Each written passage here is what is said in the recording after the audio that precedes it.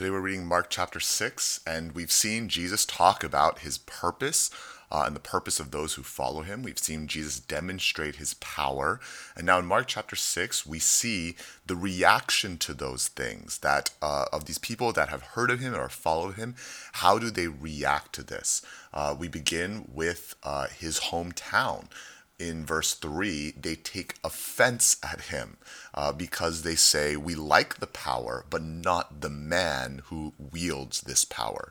I think that's an obvious reaction to Jesus, that many people say, I like maybe some of the things that he's talking about, but I don't want to acknowledge Jesus as Lord, right? I like that God loves me, but I don't want, to think about why God needs to sacrifice himself for me.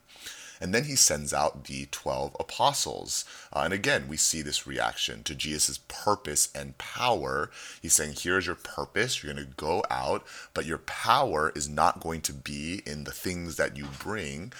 Your power is going to be in the fact that I'm sending you. And so they went out and proclaimed that people should repent.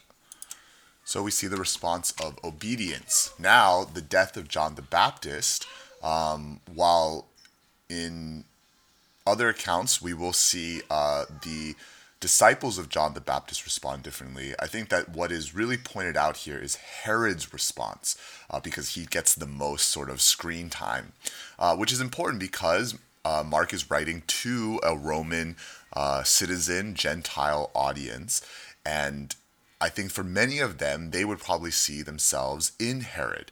Hey, I like this guy's teaching. I'm kind of confused by it, and I want to hear about it. But when it comes down to it, verse 26, because of his oaths and his guests, he did not want to break his word to her, meaning his daughter. That Herod's response is intrigue and is interest, but is not investment. Is not going to make him change his loyalties or his understanding of the world. And I think for a lot of Gentile believers, that's probably what they are. For a lot of us as well. I think that there's a lot of people that will be interested in this Jesus thing, in religion and in Christianity. They'll come to church and they'll be intrigued and they may even enjoy it. But when asked to really put Christ first in their lives and make and believe in Jesus as Lord, they will respond as Herod did. Then we see the 5,000 people. What is their response? Their response is to the physical providence that Jesus gives. And now this is important because, they're coming for stuff. And we know that many of them will leave Christ.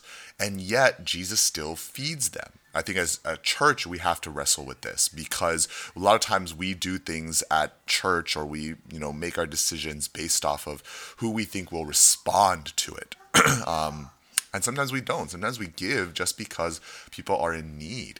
And whether they turn to the gospel or not, whether they come to our church or not, Jesus still gives to them. And their response is, verse 42, they all ate and were satisfied. Now they may not be eternally satisfied, but they are temporarily satisfied.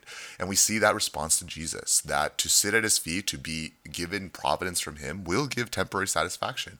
And that is a great response. Now, when the disciples are sent out upon the waters and there's a storm, it is interesting that they are not satisfied. And in that moment they are not satisfied and Jesus comes to them, they are terrified because they don't understand. You see, everybody here is trying to understand who Jesus is and in many ways are rejecting it in their fear. And here we see that they are terrified, but his response is, take heart, it is I, do not be afraid. That ultimately our response to Jesus is going to be about who we think that he is. And then when they land, that he begins to heal again, and many people come for the physical healing. But there is a difference now for the disciples and for the apostles because they know, right, wait, people have come for healing before, and that was an illustration of power. But this is going to be a little different now for them because they're really understand, though they're not really, they're starting to understand who Jesus is. And so these people that are coming simply for healing, simply for food, there is more. There is more. And our response to Jesus is going to grow the more we see who Jesus is. So a lot of times we try to manufacture our response to Jesus. We try to say, I'm going to pray more. Even right now, reading the Bible, right? I'm going to read the Bible more.